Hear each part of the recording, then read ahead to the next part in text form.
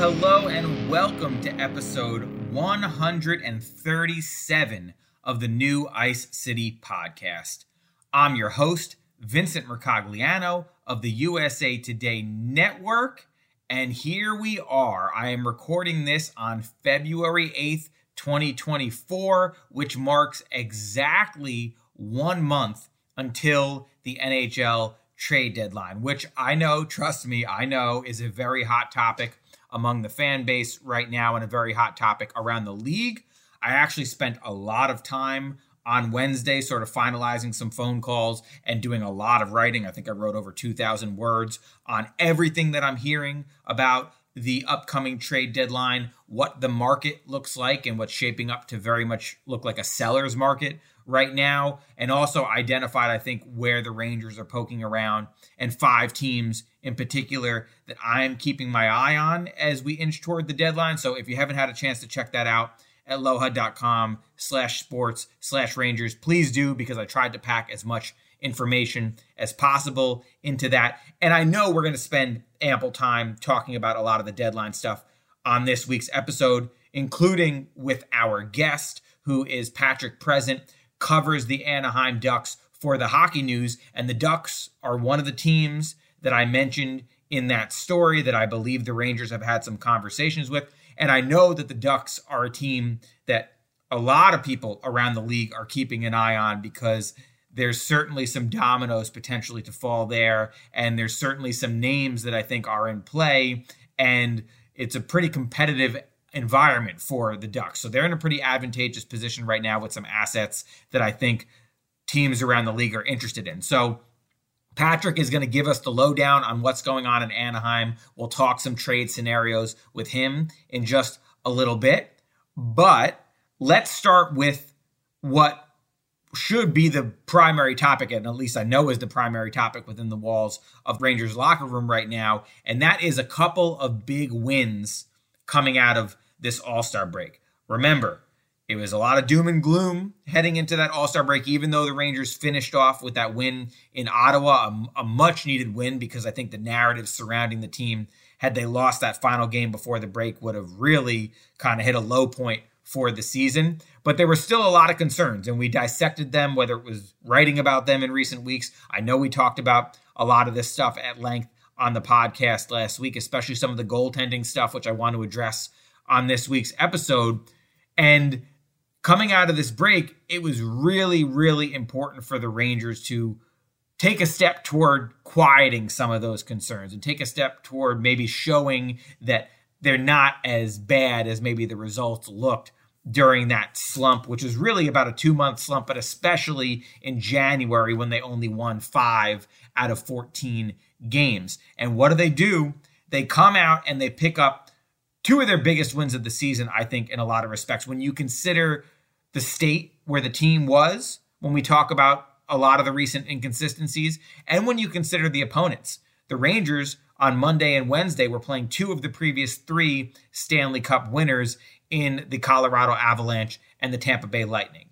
And while it wasn't always the cleanest or the prettiest, especially that Monday game against Colorado, I think you could definitely argue that the Rangers got outplayed for the majority of that game. But first and foremost, they get a completely vintage performance from Jonathan Quick in that one, who made 32 saves, was outstanding in the face of constant pressure, especially in the first period when the Avalanche just seemed to come in one wave after another. So Quick, completely the player of the game, in some respects probably stole that win for the Rangers, but give them credit for their persistence. I like this analogy that Peter Laviolette used after the game, and he equated the Avalanche, who are certainly one of the fastest, one of the most dynamic, one of the most highly skilled teams in the NHL. This is a team that is absolutely a Stanley Cup contender and only 2 years removed from their last championship. So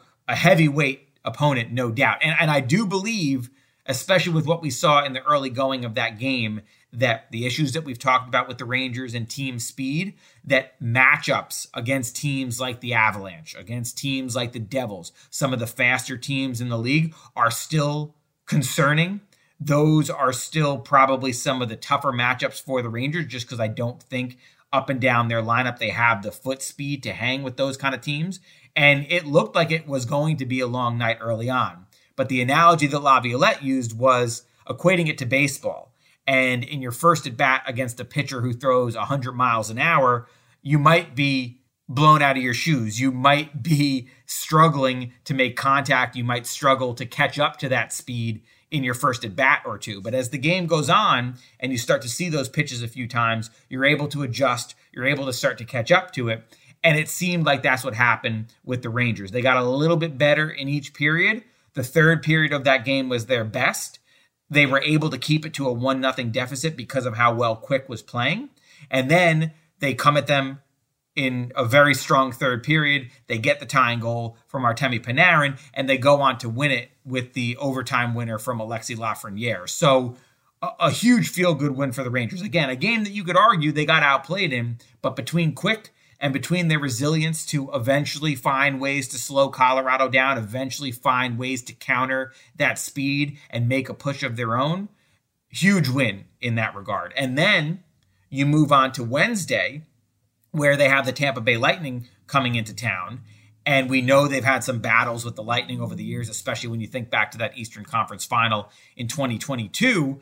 And this game, to me, was really something to build on for the Rangers because of how well they played defensively throughout the struggles that they had. And we know that there are a lot of different reasons for that. We've talked about the goaltending. We've talked about the lack of 5-on-5 scoring outside of that Panarin line. We've talked about the power play slumping a bit recently. So those are all factors. But what all of the players maintained throughout that rough patch is that for them to get back on track, it had to start with playing better defense. And the defense that we saw the Rangers play against a really high-quality opponent on Wednesday, I thought was very impressive. Early on in that game, it looked like it might not go their way. Early on in that game, they gave up some of the best chances I think that the Lightning had the whole game. They held the Lightning for the entire 60 minutes to 20 shots on goal, which is a really impressive number. 5 of those shots came in basically the first 5 minutes. So for the remaining 55 minutes of that game, they only allowed 15 shots on goal. They really tightened up. They played an excellent, disciplined, structured second period where that really made the difference in the game because they only allowed 4 shots on goals in that middle 20 minutes. And they scored 2 goals, one from Jimmy Vesey, one from Johnny Brodzinski, to give themselves a fairly comfortable lead considering how that game was going. It was a low event game. In some respects, you could call it a boring game. There was a lot of this back and forth in the neutral zone. I think both teams were struggling at times to clear the puck effectively and get set up in the offensive zone. But the Rangers made sure that they had the upper hand in that situation. I thought they did a really good job of smothering the Lightning. If you look at that game, there were very few extended, really long offensive zone possessions that stood out, at least in my memory, that we saw the Lightning have. And you look at some of the analytics as far as the high danger scoring chances or the mid danger scoring chances that the Rangers allowed. I know Valley tweeted this out this morning. Combined high and mid danger, the Rangers only allowed 7 of those the entire game. So a low event game, but that I think worked out well for the Rangers in this regard. That was them getting back to the defensive principles that they felt like slipped during these last couple months when, it's no coincidence, the results for the team also slipped. So big defensive effort for them in that regard. Now the question is, can they maintain it?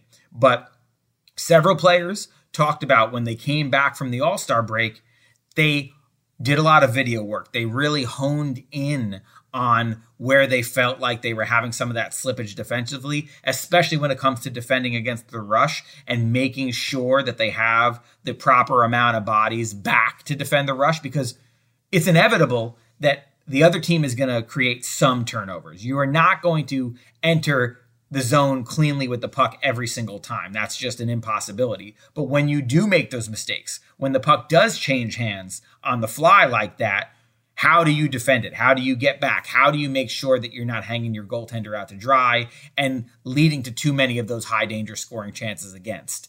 And what the Rangers, I think, did a pretty good job of, there was a few Nikita Kucherov is one of the best players in the league, and he certainly had his moments in that game on Wednesday. I think he hit 2 posts.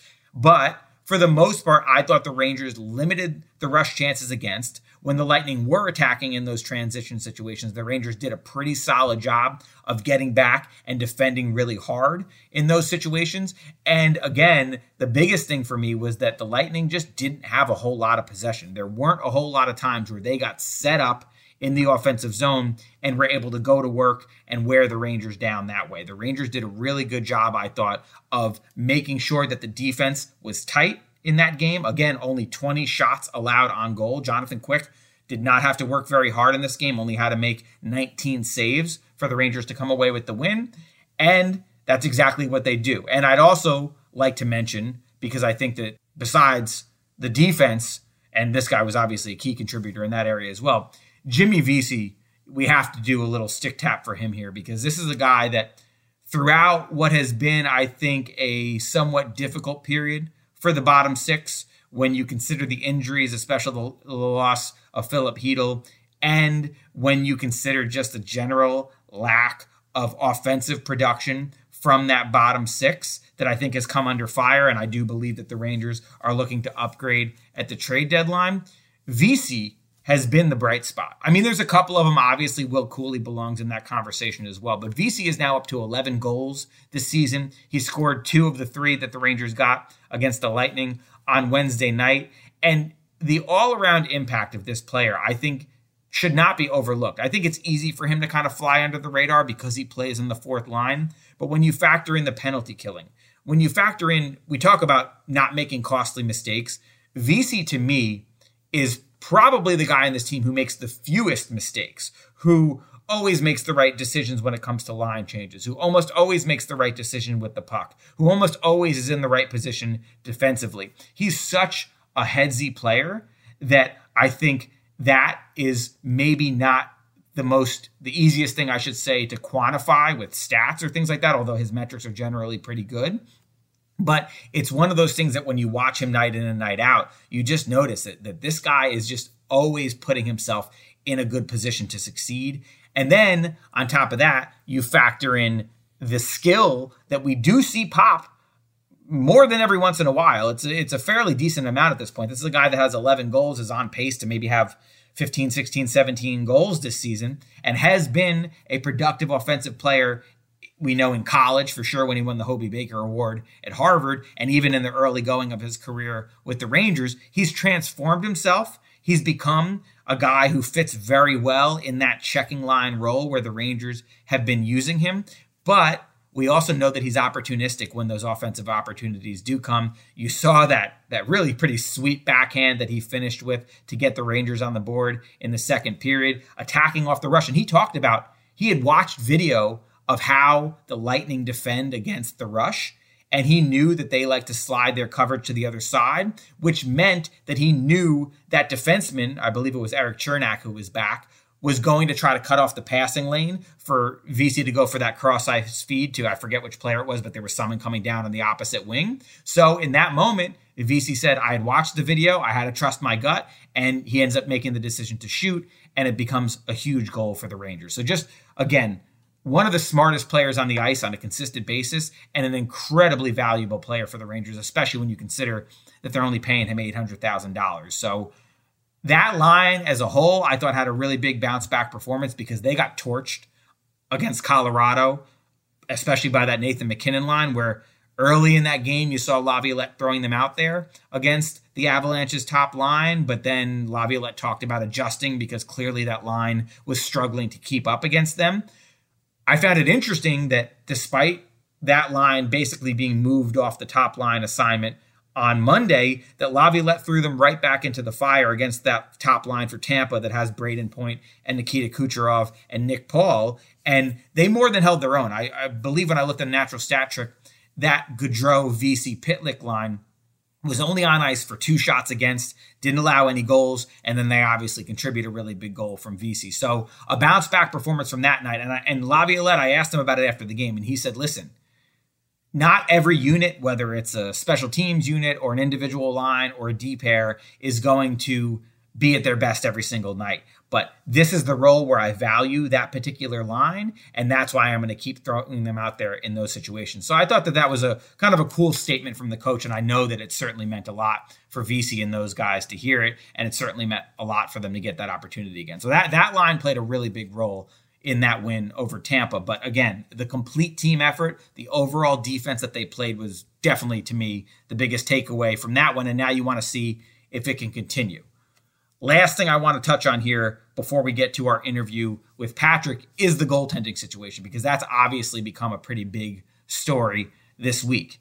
And what we've seen now, the Rangers have won 3 games in a row, and the starting goalie in all 3 of those games has been Jonathan Quick.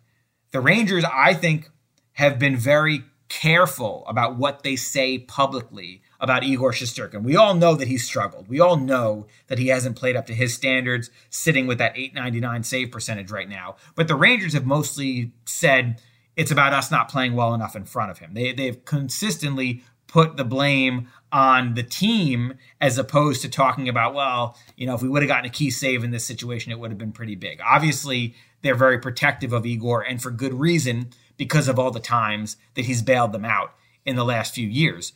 But by making the decision to not only play Quick on Monday night against Colorado, which I thought in some ways made sense because Igor had just come back from traveling to Toronto for the All-Star game. He had been on the ice Friday and Saturday, so Quick, you would think, was the more well-rested guy going into that Monday game. But also it made sense to give Igor a few extra practice days and get him ready. I did think we would see him Wednesday against Tampa because he had that little bit of extra time to rest. And if you look at his career statistics, he has the best save percentage against any opponent against the Lightning. .956 is what I believe it is. He has not lost a game in 7 starts in regulation against the Lightning in the regular season. So his numbers were there. Clearly, this is an opponent that he's had a lot of success against, and it seemed like the spot that the Rangers would throw him back in there. But they decide to ride the hot hand with Quick. And to me, that was the most, without actually saying it, that they've acknowledged that Igor is struggling right now and that they have more confidence in Quick at the moment. And I find it to be kind of an interesting debate, and I honestly don't know where I lie on it. I think I could make an argument in my own head both ways, but it's this hot hand argument where clearly Quick is the guy that if you are focused on an individual game and who gives you the best chance to win that night, it's hard to dispute that it isn't Quick right now. He's up to 12-4-2 this season. His save percentage is up to .919. I mean, this is a renaissance season for him. I know I've written about it and I know we've talked about it before, but this guy deserves so much credit for the way that he's been able to really reignite his career when a lot of people felt like he was on the way out after he left LA, and the way that he came to the Rangers just to play what was expected to be a very limited backup role this season behind Shesterkin. But this is a guy who you have a ton of confidence in. And again, that Monday game against Colorado, I do not believe the Rangers win that game without Quick. He was their best player in that game, and he has been a guy who has stolen some wins for them this season. He is in the midst of a complete renaissance vintage season, and that's a really, really cool story. So he has earned more ice time. There is no doubt about that. But on the other hand, if you're looking this from a big picture perspective, we also know that the likelihood of Quick being a guy that they are going to use in the playoffs is very slim. And for them to maximize the potential of this team, for the Rangers to be at their very best, the top level that we've seen them in these last few years has always been when Igor is on top of his game. He is by far the biggest potential X factor for them in any playoff series. And with that in mind, getting him right, getting him back on track, rediscovering that Igor magic has to be one of, if not the top priority for the Rangers in these final 30 plus games that they have to go in the regular season. Now, 30 games is a lot of time. We're not at this desperate point quite yet, but at some point you got to throw him back into the fire and you have to see how he reacts. Interestingly, on Sunday, which was the Rangers' first practice back from the break, I went over to Igor and I sat with him at his locker and I chatted with him a bit just to get a feel for where his head is at. Because visibly to me, whether it's games, practice, locker room, I've told you guys before, he has come across as being very down on himself, very frustrated. And I think that is sometimes makes him his own worst enemy. That can very much snowball against him. A lot of times I think this is more mental with him than it is technical. And what I found when I sat and chatted with him on Sunday is that he was in a much better mood than I've seen him really at any point since training camp. Joking a little bit now, definitely being hard on himself and definitely saying, I need to be better. If you go and read that story, you'll see some pretty pointed quotes from him about not being happy with how he's played. But he also stressed that he needs to get back to having fun. He needs to get back to a point where he's enjoying himself, enjoying the game, not letting the little things stick in his mind and linger and kind of carry over from one game to the next. And so from that perspective, maybe this little refresh, reset, whatever you want to call it, that the Rangers are doing for him is good. And I've seen him in practice. I've seen him at the morning skates. He's staying on late. He's doing some extra work with Benoit Allaire. So the Rangers clearly want to give him some time to maybe get back to the basics, rediscover his love of the game in some respects, and then see how he reacts from there. So in some ways, you could look at it and say, well, it's a little bit of a slap in the face to him. It could shake his confidence that they have basically now publicly signaled that Quick is the guy who they have more confidence in at the moment. But then again, on the other hand, I think what they're obviously hoping for is that this little break, this little breather, this little time to not stress about what's happening in the games and just go about his business, do his work with Allaire and get himself back to a place mentally and physically where he feels really good about where he's at. I mean, we'll see if that strategy pays off. That's obviously what the Rangers believe is the right thing right now. And we'll see when he gets back in the net. It could be as soon as Friday night in Chicago. That would not surprise me. Or they could give him a couple extra days, get through the weekend, and then look to get him back in the net. I'm sure at the latest by early next week. So we'll see what happens. But ultimately, I don't look at this as a goalie controversy, even though, again, you could certainly make the argument. I don't even think there's much of an argument there that Quick has been the better goalie and right now gives them the better chance to win. But I think everybody in the organization, and I think most fans realize this as well, that the key to the Rangers' long-term success, obviously this season, but even beyond that, is having Igor be the Igor that won the Vezina, or at least as close to it as possible. Having him be one of the better goaltenders in the league. Actually, Quick the other night called him the best goalie in the world. So Quick, I think, is taking a very supportive role in this as well. So that has to be the priority, and I do still believe that that's the priority. I don't think you're going to see for the rest of the season Quick get the majority of the starts. That would be a shocker, but right now, the Rangers are riding the hot hand while also simultaneously trying to work behind the scenes to get Igor right. So we'll see if it pays off. All right, with all of that being said, I got to run to practice right now. When I get back, we're going to do our interview with Patrick Present to talk about the Rangers and the Ducks and some of the trade possibilities. And of course, after that, I will answer some of your Twitter questions where I'm sure we'll get into even more of this trade deadline stuff. So I'll be back in just a little bit.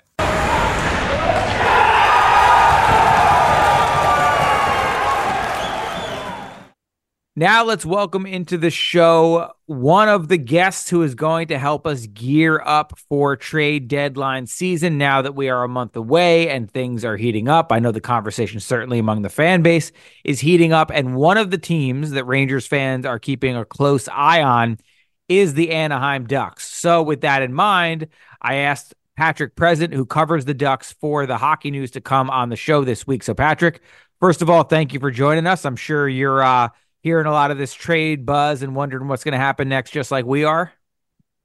Oh yeah, and thanks for having me on, Vince. There's been a lot of speculation out in the winds here. Pat Verbeek likes to keep things very tight-lipped, as Chris Drury does, I'm sure. So it's all just speculation, but the Ducks have a number of pieces that, could be on their way out pretty soon here in the next month. I mean, I guess just from a general standpoint, given where they are, obviously does not look like this is going to be a playoff team this season. They've been in this, I don't know if you want to call it a rebuild or just not being very good mode for a number of years now. Do you think that it's highly likely they're going to try to sell off pieces, especially expiring contracts, to add future assets, whether that means prospect or draft picks? Like, do you think that they're firmly going to be in the seller category, or are they close enough to where they think they could compete soon that maybe they might want to hold on to some of these guys? I think they're firmly in the seller category, but if a offer comes across a desk for a guy, pushing toward their prime or exiting their prime, I think there's a possibility that a player like that could be had. Um, I'm there's a sense in the community here that the team that the fan base doesn't necessarily want to keep just stockpiling draft picks. They want more NHL ready prospects or minor leaguers or whatnot that could make a more immediate impact. But as far as sellers and buyers, they're definitely sellers on this year. Well, so the name I want to start with is Adam Henrique, because what's happened around the league in the last couple of weeks is we've seen a couple centers go. Elias Lindholm going from Calgary to Vancouver, and then Sean Monahan from Montreal going to Winnipeg.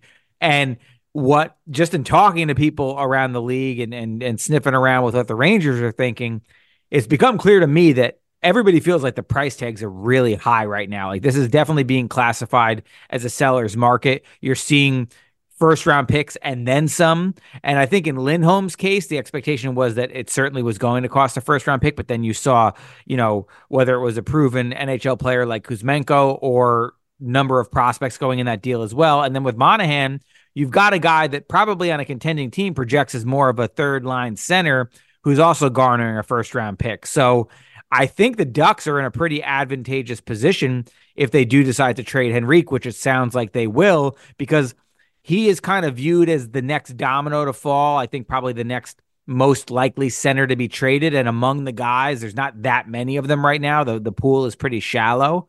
But among the guys who are probably going to be traded, he might be the most coveted available center. And this is a guy who's having a nice season, but 34 years old, certainly has some, I guess you could call it, flaws or weaknesses in his game. I guess tell us a little bit about the player himself, and then tell us a little bit about what you think the Ducks might be looking to get for in return for a player like that. Sure. Well, Adam Henrique is a 200-foot player, very detail oriented. Um, Never out of position, never gonna mm, make a bad read or be out of, lose a guy in coverage, things of that nature. Versatile, can play either wing, center, up and down the lineup. He can play in any system, whether it's, a defensive zone coverage like a man or a box plus one. Um, the foot speed could be seen as an issue. He's had the most success when playing with younger players with more juice in their legs, I would say. So, you know, uh, whether it's Troy Terry, Trevor Zegras, Leo Carlson, so on and so forth here, he's been able to be productive no matter where he's played. So, and then, yeah, as far as the market goes right now, he seems to, after those two guys you mentioned earlier, Monahan and Lindholm, went flying off the board last week.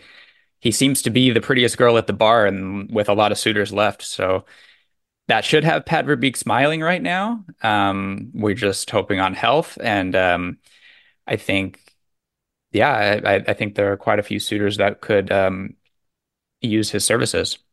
There are a few things that you said that I think appeal to the Rangers. I think they really value, as many NHL teams do, two-way centers. They always talk about the 200-foot game. They always talk about wanting guys who are committed and responsible defensively, and Henrique obviously has that reputation. And I think he's at 33 points or around there through close to 50 games this season, so he's also been fairly productive offensively. He had a couple goals in the game against the Rangers when they were in Anaheim, so I'm sure that caught their attention a little bit. The foot speed thing definitely, I think, would cause some hesitation, because I know that one of the areas the Rangers want to improve in is they want to increase their team speed. They've been exposed, I think, at times against some of the faster teams or the better skating teams in the league. So that might be a little bit of a drawback, but there aren't a whole lot of great options. I mean, your analogy of the prettiest girl at the bar right now is probably true. A lot of people do feel like this is what everybody's waiting to see happens. And that puts the Ducks in the driver's seat in many regards, because, I think the Rangers would be comfortable, let's say, offering a second round pick for a guy like that. But it sounds like the Ducks have every right at this point to ask for a first round pick and wait and see if somebody caves to that demand. But it also sounds like you might think that a prospect would be more appealing to them. I mean, and if so, like, are there areas within the pipeline, like positionally, where they could use more than the other, forward, defense, goalie? Well, prospect wise on the left side of the blue line, the Ducks are pretty stacked, whether it's Minchikov, Zellweger. We've seen Lacombe, a lot of young players making their NHL debuts in the recent past here. As far as what they need in their pipeline, it's not a whole lot, to be honest with you, but um, a complementary goal scoring winger. They just got Karagoche, but someone who can you can slot in alongside a Leo Carlson, Trevor Zegras, Mason McTavish for the next handful of years. And yeah, as far as picks versus prospects, it doesn't seem like GMs are too keen on the latter half of this year's draft.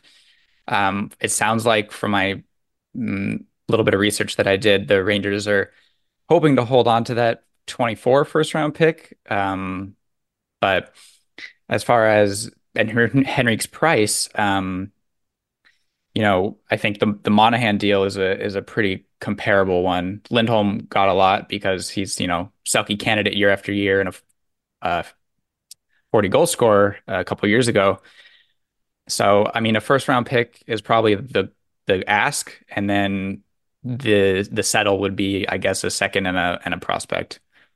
It's interesting because I think if the Rangers have some young players that they might be willing to part with at this time, it would probably be a couple left-handed defensemen who are blocked right now from getting into their lineup. A guy like Zac Jones, for example, Right. who, if the Ducks needed somebody that could play on a power play and bring some skill and puck moving skills, he would fit that mold. But you just said they're stacked on the left side, so it does not sound like that would be an appealing thing for them.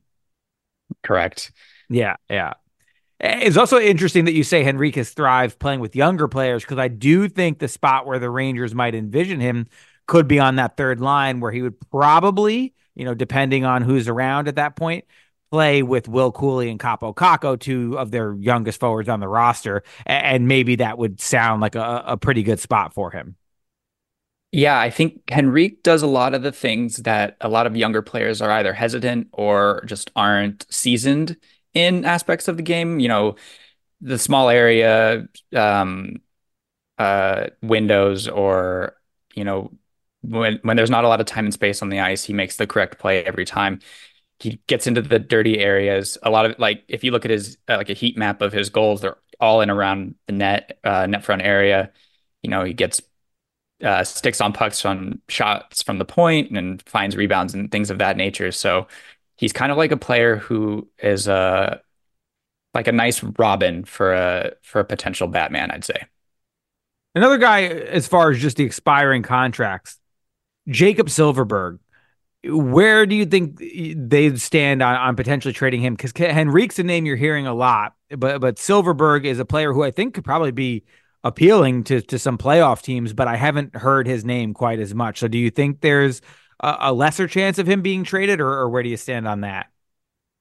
I don't know. I don't know where the market is on him. I know he has a pretty significant cap hit. It's in the 5.2 range, I think.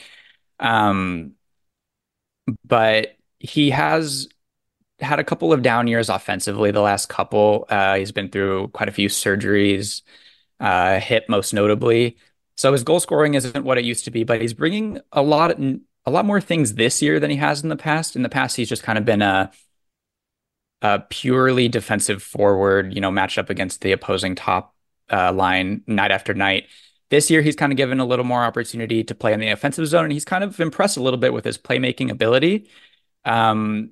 If I mean, he's been a nice, again, complimentary piece for a younger center like Isaac Lundestrom, but I think if an offer comes along, I don't see Pat Verbeek not taking a deal like that. I just think the cap hit is a little bit prohibitive in the flat cap era we have here. Yeah, I mean, well, and Henrique is sitting there at 5.8, but I think, a deal with the Rangers, probably a deal with many teams. The ask would be for the Ducks to retain some of that salary coming back, but I don't imagine that would be prohibitive. That seems like a pretty common thing at the trade deadline for a lot of teams. I mean, do you think that would be a stumbling block or no? No, the Ducks have all three of their retention slots available, and they have all the cap space in the world. So I think if it's not going to be a make or break if they have to eat half the salary for half a year. All right. The other guy that I know that Rangers fans want me to ask about is Frank Vatrano. We have experience with him here in New York. He really, I don't know if thrived, if I would go that far, but played very well in a role where the Rangers have had a tough time filling it, that top line right wing spot on the line with Chris Kreider and Mika Zibanejad. He's probably been the best guy that they've plugged in there since they traded Pavel Buchnevich to the St. Louis Blues in 2021. So there's definitely some appeal to bringing Vatrano back. I believe the Rangers have some interest in that. Now, the interesting thing with him is, he has been one of the Ducks' best players this season. Was their only All-Star. I think is up to 22 goals already. So looks like he's well on his way to establishing a new career high in goals. We know he can score. We know he brings some speed. We know he brings some tenacity and plays with a little bit of an edge. But he's also under contract for next season as well at a cap hit of 3.65 million. So a manageable cap hit, a cap hit I think the Rangers could absorb probably without even needing to ask Anaheim to retain any of that salary. The question is, how willing would the Ducks be to part with him? Or do they see him as a critical piece that they want to hold on to for next season? Like, where do you think they stand on him? I think because of the extra year, I just think and with how well he started the year, I would say that it would have to be a significant price tag to yank him out of here, just because he's been one of the only players to score goals for the team this year. He's one of those like instant offense, can just like get a shot off at any angle kind of guys. He does bring the tenacity that you mentioned, and in a scenario where the Ducks are in where they're trying to establish a culture, I think Frank Vatrano is very much a culture guy. You mentioned, he's gonna face wash you in front of the net and all that kind of stuff. And forecheck, with his hair on fire, and the 20 goals a year isn't anything to sneeze at. But this year, I would say now looking at where the Ducks are and where the Ducks are going, it would probably have to be a significant ask to get him out of Anaheim. Yeah, and the question is, what is the ask? It sounds like if they felt like they were coming away with a really prime asset out of that they would consider it, but it's not the kind of thing where they feel like they need to do it right now. That's the thing, is that, if the ask is, or if the offer is on the table for just like a second round pick, I think, or if it were me, I would say I would hold on to Vatrano and trade him at next year's deadline. It's one of those things where there's not the hard stop that a Henrique or Silverberg have when it comes to moving on from them. Now, you mentioned the Ducks. If they could use anything, it would be a scoring winger. And the name who's been floated out there in rumors, and I do believe that this is more opposing GMs asking and trying to see if they can maybe buy low, as opposed to the Rangers actively shopping this player. But a name who has come up, and one source said this to me the other day, that if there was a place where it felt like it would fit, if the Rangers could do a 2-for-1, if they could possibly package Henrique and Vatrano, which would fill their two biggest needs, needing a third line center, needing a top line right winger. People are wondering if the Rangers would consider Kaapo Kakko in a deal like that, who we know was the number 2 overall pick a few years ago.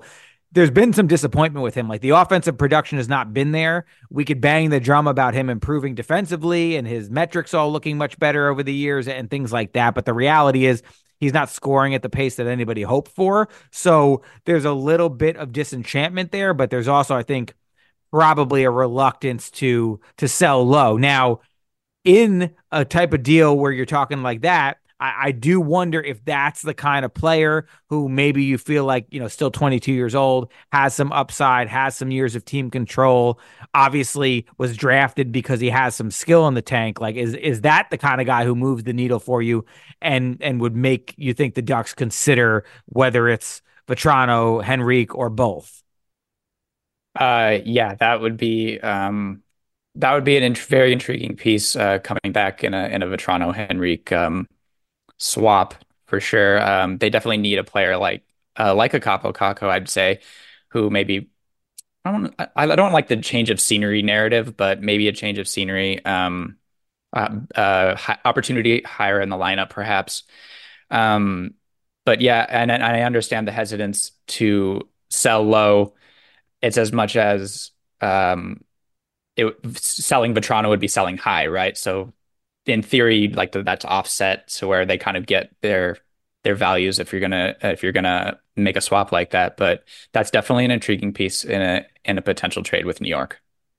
The thing that I wonder about is it's one thing to wrap your mind around trading Kakko, which I still believe is probably the type of deal that's more likely to happen in a summer off-season setting than it is on the fly Yeah.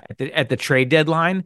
But even if you wrap your head around doing that, I don't think the Rangers certainly would do it for one of either Henrique or Vatrano. But if you can get both of them, maybe that's something they consider because they look at their windows open right now, and that would plug their two biggest holes.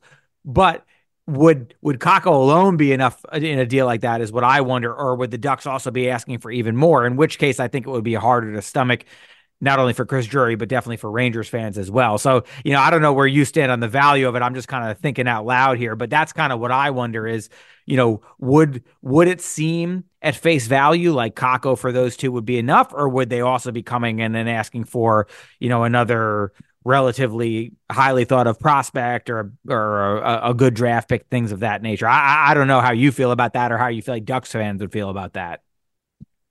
Just from gauging interest, again, the fan base has kind of really attached themselves to Vatrano, so I don't know how easy of a sell that would be. If you're looking at selling Henrique and Vatrano individually, obviously with what we've seen with Monahan and Lindholm, um, I would hope um, the ask would be a first round pick for Henrique, and then again with Vatrano and the ability to retain, you're looking at two playoff runs with a Frank Vatrano. Again, the hope would be a first round pick if you're going to trade him this deadline. The selling high and the two playoff runs. So, um, I don't know if Kakko would be enough for that, and if the Ducks would probably be able to get more on the open market if you were to trade the two of them individually. Unfortunately, Yeah, for Rangers someone said fans. someone said to me the other day they think that to get both of those guys in the same deal, it might even take more than Kakko, which is saying a lot. But then on top of that, then you wonder.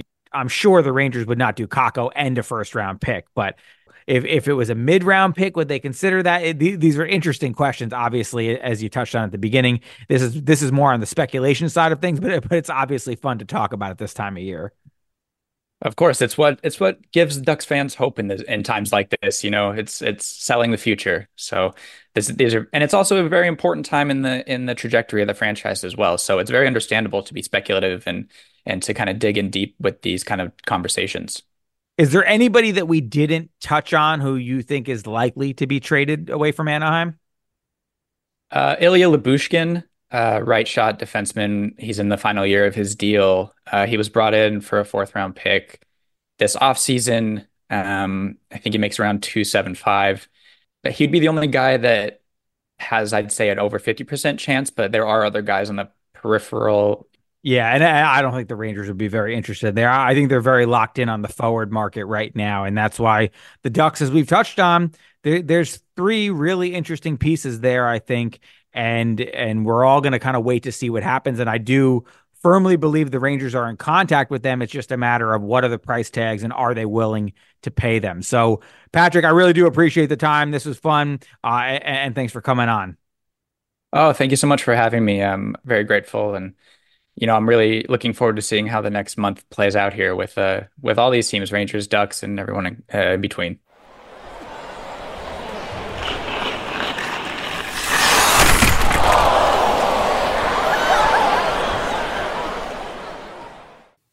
And we're back. Thanks to Patrick for taking some time to come on the show.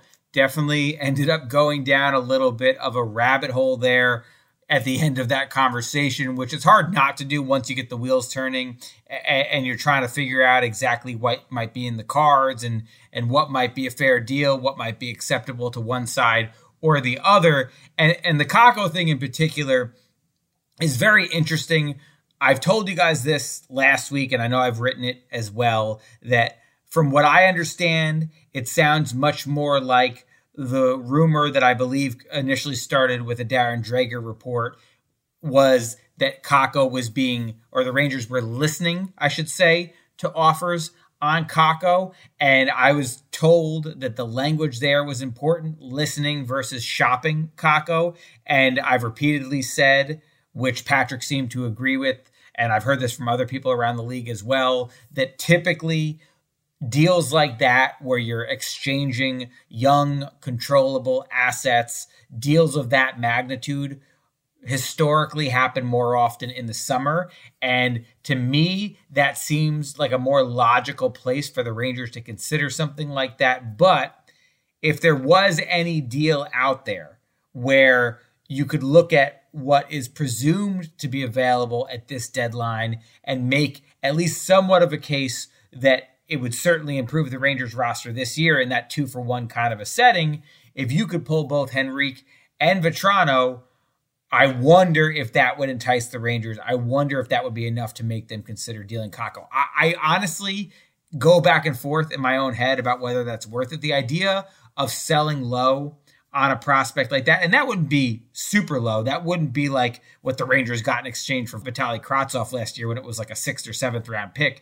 Wouldn't be anywhere near that. You'd be getting 2 impact players, 2 guys that are clearly going to play in the top 9 on a playoff team. So for that reason, it's hard to completely dismiss whether or not you would actually consider that deal. I think you would have to at least consider it. I'm not saying take it, but consider it. But what's interesting to me, even beyond that, even if you did wrap your mind around trading Kakko, which again, I'm not sold is going to happen anytime soon as we approach this deadline. But if they were to get themselves to a point where they decide, okay, we're going to do this, we're going to give up on another young forward on a long list of forwards that have moved on without really becoming impact players in the Rangers lineup. Do you want to go down that road again? But if you do, what somebody said to me the other day is that they don't believe on the Anaheim end, and Patrick seemed to reiterate this as well, that Kakko alone would be enough for them to justify trading what are probably their 2 most valuable assets at this deadline. It would probably take more. And then, as I posed to Patrick there in the end of that interview, the question is how much more? I certainly don't think you're going to do Kakko and a 1st round pick. That seems like way too much. Would they do it for a middle round pick? Would the Rangers do that? Would the Ducks find that acceptable? It sounds to me, based on what I'm hearing about the state of this market, and this is what I wrote about a bunch in my most recent story, that the asking prices for all these teams are incredibly high right now. They are smelling blood in the water because what you have is sort of this perfect storm of limited available options. And that's something that I heard from multiple people in the last couple weeks, is that if you look around at the teams that we feel like are definitely going to be sellers, there are not a ton of appealing options out there to pursue in a trade, especially if you're looking at the center position, which we know the Rangers are. That is how a guy like Sean Monahan ends up getting a 1st round pick and then some. And that is why, from what I'm hearing, the Ducks are asking for a 1st round pick for Henrique right now. So that scares you a little bit. That is good for the teams that are selling, and it's causing hesitation and reluctance on the side of teams like the Rangers. The Rangers, I've told you, I know we're very interested in Elias Lindholm, but they probably, I think, could have gotten themselves to a point where they were okay with giving up a 1st round pick and maybe a little bit more. But when you look at the depth of the package that Vancouver had to send to Calgary to get that deal done, the Rangers, I know that was too rich for their blood. I'm sure it was too rich for a lot of teams' blood. And so I use this analogy in the story that I wrote. What you have is teams that are selling a cheeseburger and fries and asking for filet mignon prices. And that is going to have some ripple effects on the market. I think a lot of teams are feeling like they're not liking what's out there a ton, and they are certainly not liking the price tags. Guys that maybe in the past you feel like you could have gotten for a second or even a third round pick are now being shopped for first round picks. And so that has created this kind of logjam in the market. We saw a couple deals go down, but now with this next wave of players, Henrique being near the top of the list that we expect to get traded. And again, there's not a whole lot of them. You could see in this story that I wrote, there's a few teams out there that I think if they do decide to become sellers, I wrote about the Seattle Kraken, I wrote about the Nashville Predators. Those teams, I think, would have some intriguing choices there. But those are teams that are very much in the Western Conference playoff race right now. So there's no guarantee that those teams are going to sell. They might actually end up being buyers if they get hot this month and decide that they want to go for it. So you have only a select few teams that are definitely willing to be trade partners right now, meaning selling off players, especially players that are on expiring contracts. And because other teams are looking around, there's a lot of teams that are interested in acquiring players and not a whole lot of players who are really desired right now. Then you have this, again, this perfect storm of teams feeling empowered to ask for really significant, really hefty packages in return for players that on a lot of these playoff teams, like we talk about Henrique, this is a guy who would probably be on the Rangers' third line. So are you willing to give up a first-round pick for a third-line player? I don't think the Rangers want to do that. Now, the compromise might end up being a conditional pick, similar to what we saw them do with Andrew Kopp last year, where they make it a second-round pick, but if they get to X round in the playoffs, the Eastern Conference Final, the Stanley Cup Final, then it elevates to a first-round pick. I feel like that's probably the minimum of where you're going to have to go to be able to land Henrique. And then the Vatrano thing is a whole other ball of wax because I think the Ducks would be asking for even more from him. Now, from a salary perspective, when we talk about Kakko, that would actually make it work because if you get the Ducks to retain 50% on Henrique and you take Vatrano's salary back, you're looking at about $6.5 million. The Rangers, without sending salary back, can't make that work. They would need to send something back. And obviously, of the potential pieces that they could be sending back that would have significant enough salary to make that deal work, Kakko would probably be the most appealing option for the Ducks, other than maybe Lafreniere, but I don't think the Rangers are entertaining the Lafreniere idea right now. I'm not even sure they're entertaining the Kakko idea right now, but I think Kakko is probably more likely at this point, given the fact that Lafreniere has had a more productive season. So it's an interesting conversation, and it leads us right into our first question in this week's mailbag, and that comes from Blueshirts Brian, who wrote, "My biggest question, if Dolan won't move a first, and we want to keep Kakko, Othman, and Gabe Perreault, then what do we have to offer in a trade? Does a team take a second-round pick for a right-wing upgrade?" Well, Brian, a couple points here. Number one, I wrote about some instances where I think you could probably go with a lesser established guy, an under the radar name, a guy who is not necessarily going to be a surefire upgrade in your top nine, but you could see a way that that player might fit, or you can see a skill set in that particular player that might work well in this lineup, where you could probably get away with giving up a middle round pick. Look at Vatrano as an example. The Rangers uncovered him a couple years ago, and all they had to give up was a fourth round pick. This is a player who had fallen out of favor in Florida, wasn't even getting consistent run in their every night lineup, but the Rangers saw the speed, they saw the shot, they saw the tenacity, and they decided that it was a guy worth taking a chance on. That, in many ways, would be an ideal situation for them, if they could avoid giving up their prime assets and uncover a hidden gem like that. And I do absolutely believe that they're looking into that. And within that story that I wrote, with some of those teams that I mentioned to keep an eye on, whether it's Seattle, Nashville, San Jose, Ottawa, Anaheim. Those are the 5 teams that I wrote about. I think that there are some bigger names that could be in play there, but there are also some names that maybe we're not talking about as much, but could make some sense and could come significantly cheaper. So that is one avenue that I think the Rangers are pursuing. But if they're going to go big, and by big, we're not talking about star players, but we're talking about the more prominent names that are available right now, like Henrique, like Vatrano, like Vladimir Tarasenko, for example, then the Rangers are going to have to give up something of significance, clearly, because the market is going to dictate that. Kakko is one thing. Again, that's going to have to be a multi-year controllable asset, certainly not for a rental. And even then, I think it's somewhat of a long shot now.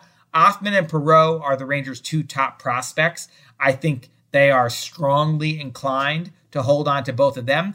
I do think it would be easier for them to stomach giving up this year's first rounder versus one of those top 2 prospects, because this year's first rounder is likely going to be very late in the draft. And this is considered somewhat of a top heavy draft. I've heard from multiple people now, and Patrick just touched on this as well, that a lot of people believe once you get into the 20s this year, there are not going to be many really surefire or big time talents there. Obviously, you would like to have that pick. You'd like to have a first round pick. But I do think that where the Rangers believe that Perreault and Othmann are at right now is more valuable. And those guys are obviously closer to contributing than this late first round pick that they're going to have. So I think the first round pick is more on the table than any of the stuff you mentioned. And as for this thing about Dolan not wanting to move the first round pick, I certainly want to touch on that on this week's episode. I will tell you that I heard a whisper from someone that there is some truth to that there is some, at least rumblings, that the owner would prefer to have a first round pick, knowing that the draft is going to be held in the Sphere in Las Vegas this year, which is owned by James Dolan at Madison Square Garden. Now, I'm not comfortable reporting that with any certainty. To be honest, I think that this feels to me like one of those rumors that's kind of taken on a life of its own. To me, if that were to be true, it would be the height of silliness. It would be about as asinine as you could put it, because there's no way that the Rangers, or any team for that matter, should be having their roster decisions, the best way to move forward with their team, dictated by something like wanting to have a pick because you are the host of that year's draft. I don't even understand the logic behind how that would necessarily help the team from a financial or marketing standpoint. It seems to me extremely far-fetched at face value. I've heard from people who certainly don't believe it, and my inkling is to be very skeptical about that.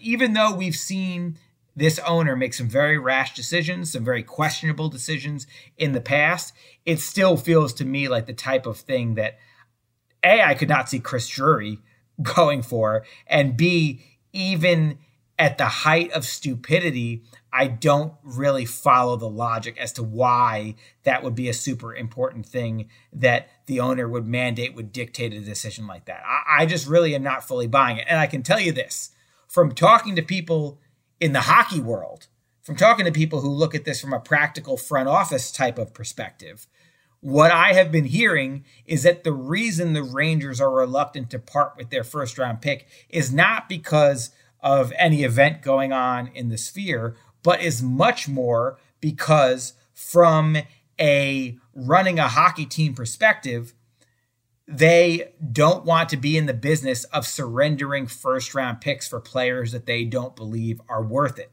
That is really what the crux of this is. That is really where I believe the hesitation is coming from. Definitely on the hockey ops side.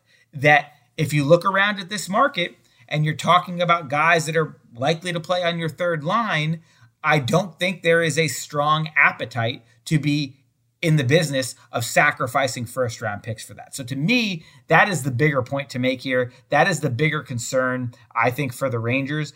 I believe that if they were in a position where they felt like the player was worth it and the player was going to make a big impact on their roster, that they would absolutely be willing to trade that first round pick. I have repeatedly said that. But I also think that when you look at the state of the market right now, it's reasonable to conclude that the pieces that are available out there, at least the ones that we've heard about or know about, there are not exactly that many that you would think would rise to the level of garnering a first round pick. So that, I believe, is really what might cause the Rangers to hold on to that first round pick. It's not that they are completely unwilling to give it up because it's so important to them to have one in this particular draft. We've seen them throw their draft picks around in previous trades without hesitation because, as we've talked about, this franchise, including the owner, is very much in win-now mode. And you try to tell me that they would rather have their first-round pick than do what they think is necessary to win a Stanley Cup and the 30-year drought. That is by far the biggest priority, I believe, undoubtedly, from the top down. So I do not think that anybody is going to stand in the way of a move that they feel would help them accomplish that goal.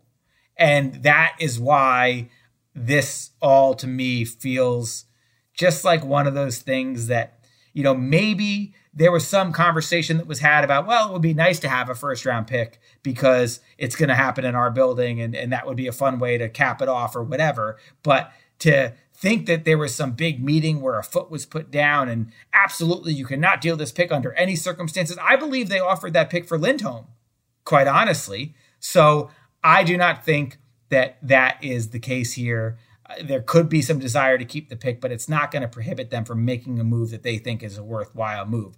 Again, the biggest component here is that the market is tough right now.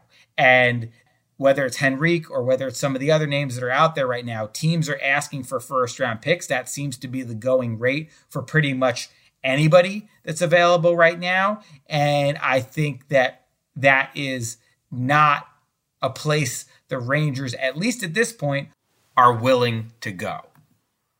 All right, let's get to our next question, which comes from Tim Franzone, who wrote, overall thoughts on Zac Jones. Fair to say he could/should be traded at this point. He's played well, and it's been a couple years of him toiling as the seventh defenseman. He has the skill set, but the organization never seems to push for trying to fit him into the starting six for whatever reasons it may be. So Jones is definitely another guy I want to touch on this week because as we talk about assets that the Rangers might be willing to entertain the idea of trading, and I do believe that for the right deal, pretty much any of their draft picks, as we just discussed, would be on the table. We've also talked about the prospects.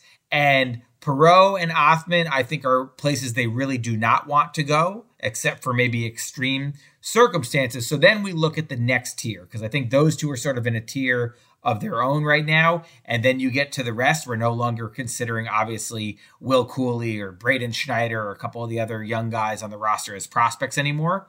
So if we're talking about guys that have not cracked the NHL roster yet, who's next in line? And Zac Jones is a guy who, while he's on the roster, certainly, as Tim touched on, has not consistently gotten run in the Rangers lineup. And he is a name that I was hearing over the summer, and I'm hearing a little bit again now. I think in the right deal, the Rangers would absolutely consider that, because it just does not seem that he is in their immediate or even future plans. Now, the future thing could change, because we touched on this last week. The Rangers have some guys that are going to be free agents this summer.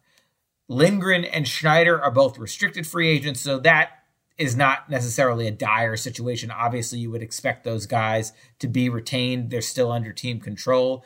If anything, they would be traded, but they're certainly not going to walk for nothing. The one guy who could potentially walk for nothing is Erik Gustafsson.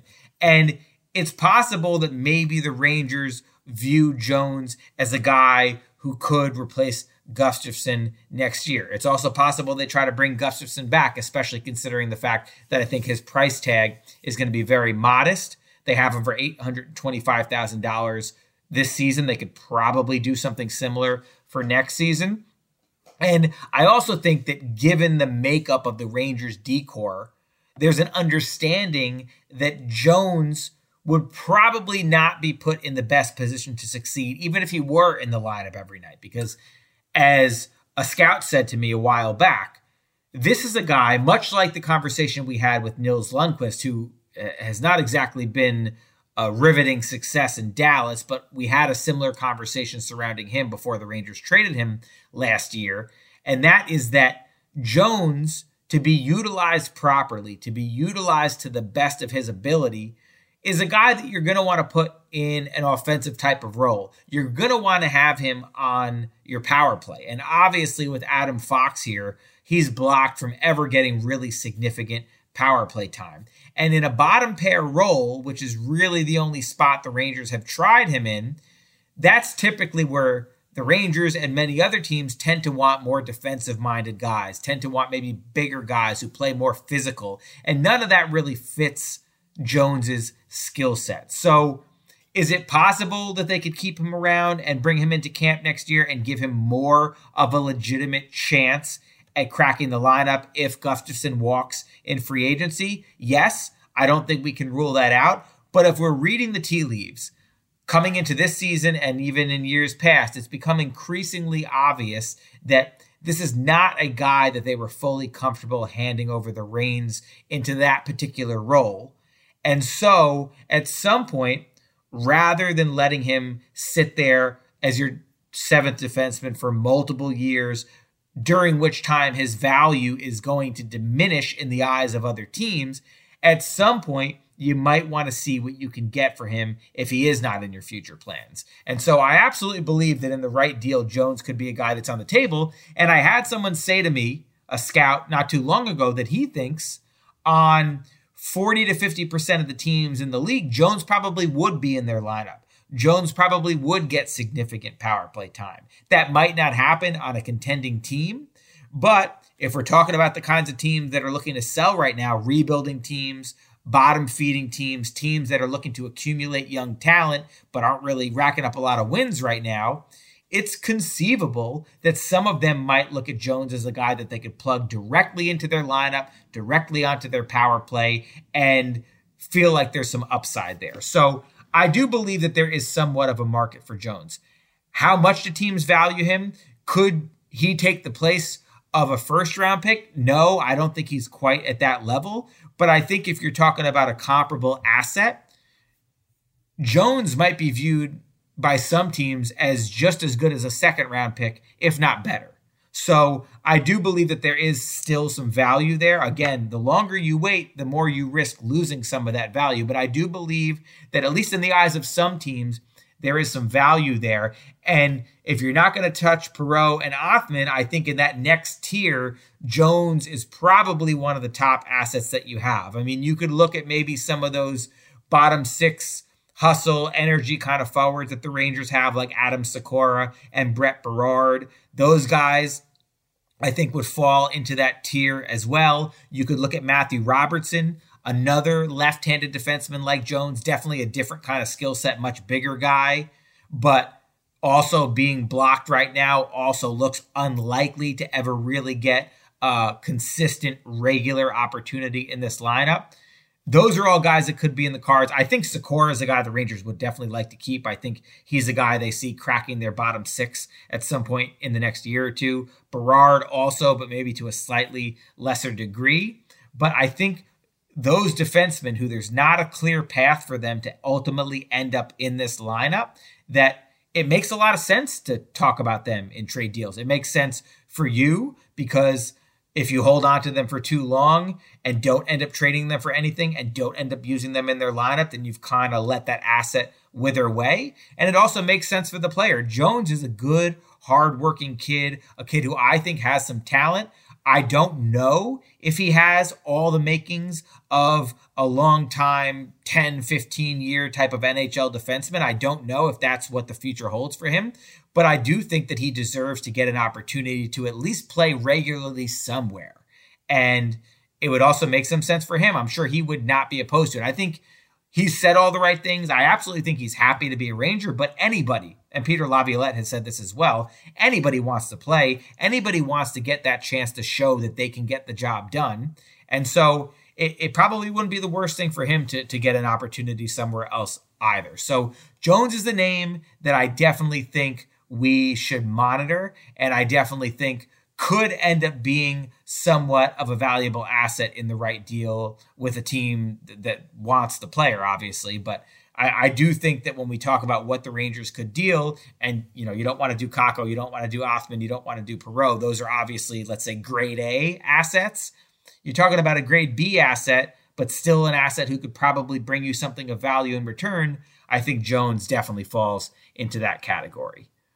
All right, let's get to our final question, which comes from Jamie, who wrote, what do you think the main trade deadline target should be? I feel like Brodzinski has proven to be a solid third-line center option, so they should shift their main focus to a top-line right wing that can help that line get going. Listen, to me, and this is what I've heard as well, this is my opinion, I think is also shared by others, center is still a top priority for this team.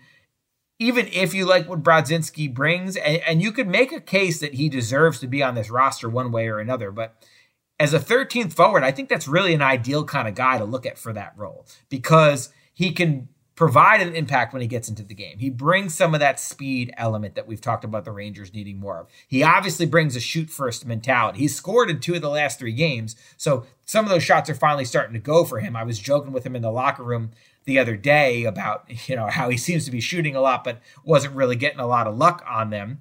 But he's a guy who you could throw into your lineup in a pinch, can play multiple positions. You look at his underlying numbers, and there is a case to be made that he's been solid enough for them. His expected goal rate is up over 52%.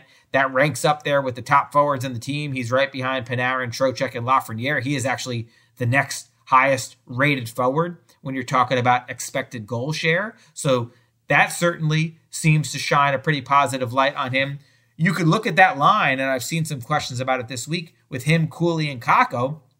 That line has not produced a ton of goals, but they've largely been positive if you look at the analytics. And I think you look at a lot of their individual shifts, and I think those shifts have largely been positive as well. Their expected goal rate is up over 52%.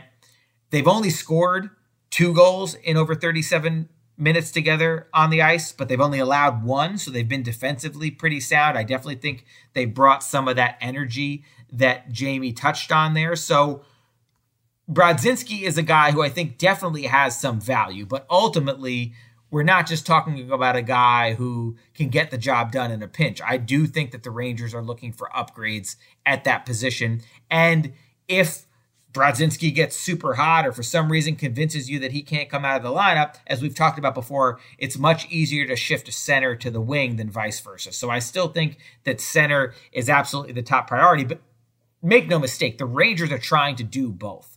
The Rangers want a center and they want a right winger. They want scoring punch and they want a two-way player who's going to make them tougher defensively and play more of that playoff style of hockey. I've told you this before. They want to accomplish both things. So I don't think this is an either or situation by any stretch. I think this is a both situation. And I do think that that likely pushes Brodzinski out of the lineup. But I also think that there's a case for him to remain on this roster and be one of the first guys in there. Actually, I could tell you, I'm working on a story about Brodzinski right now. Had a really interesting conversation with him. I mean, I've said this before, I'll say it again.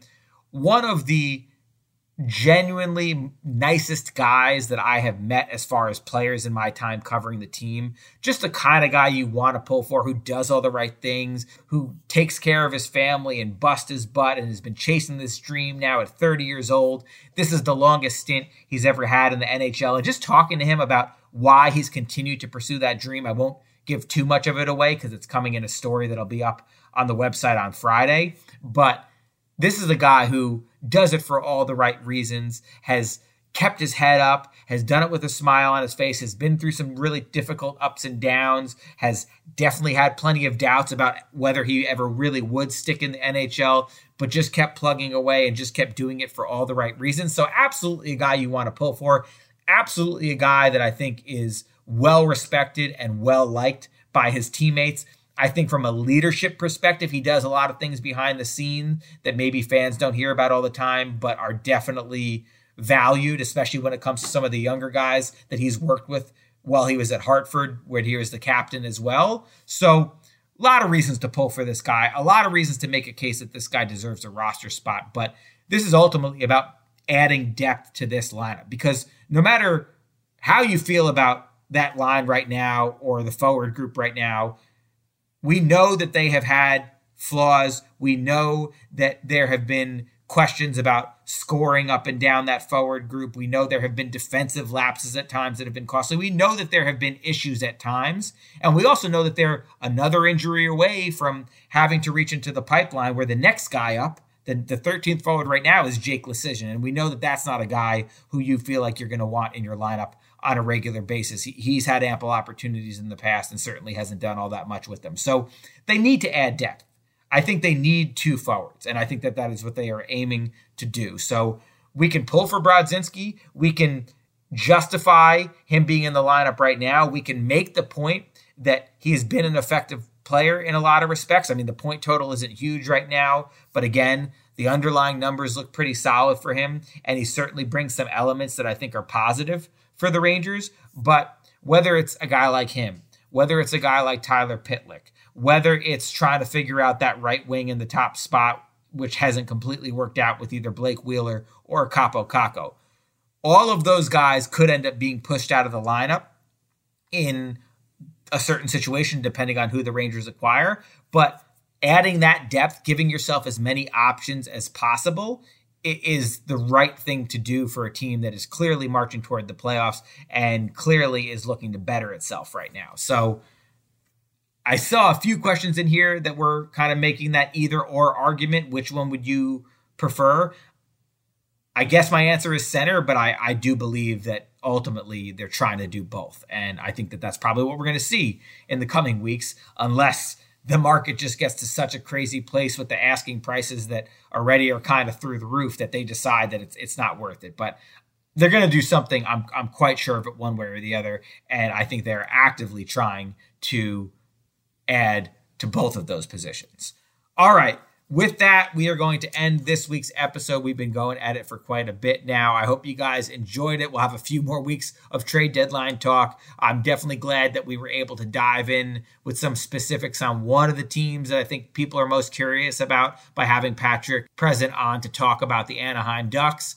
Next week, we're going to talk more trade deadline stuff, but we're also going to look ahead to the Stadium Series because that outdoor game at MetLife Stadium is coming up. So I think we're going to have some kind of preview for that next week. So stay tuned for more on that. But for now, I'm going to call it a day. It's been a long one already. I'm going to get to having some dinner and a little family time tonight. And then, of course, Rangers have another game Friday against the Chicago Blackhawks. So stay tuned. A lot more coverage to come your way. But in the meantime, everybody have a great rest of your week. Have a great weekend. And I will talk to you next week.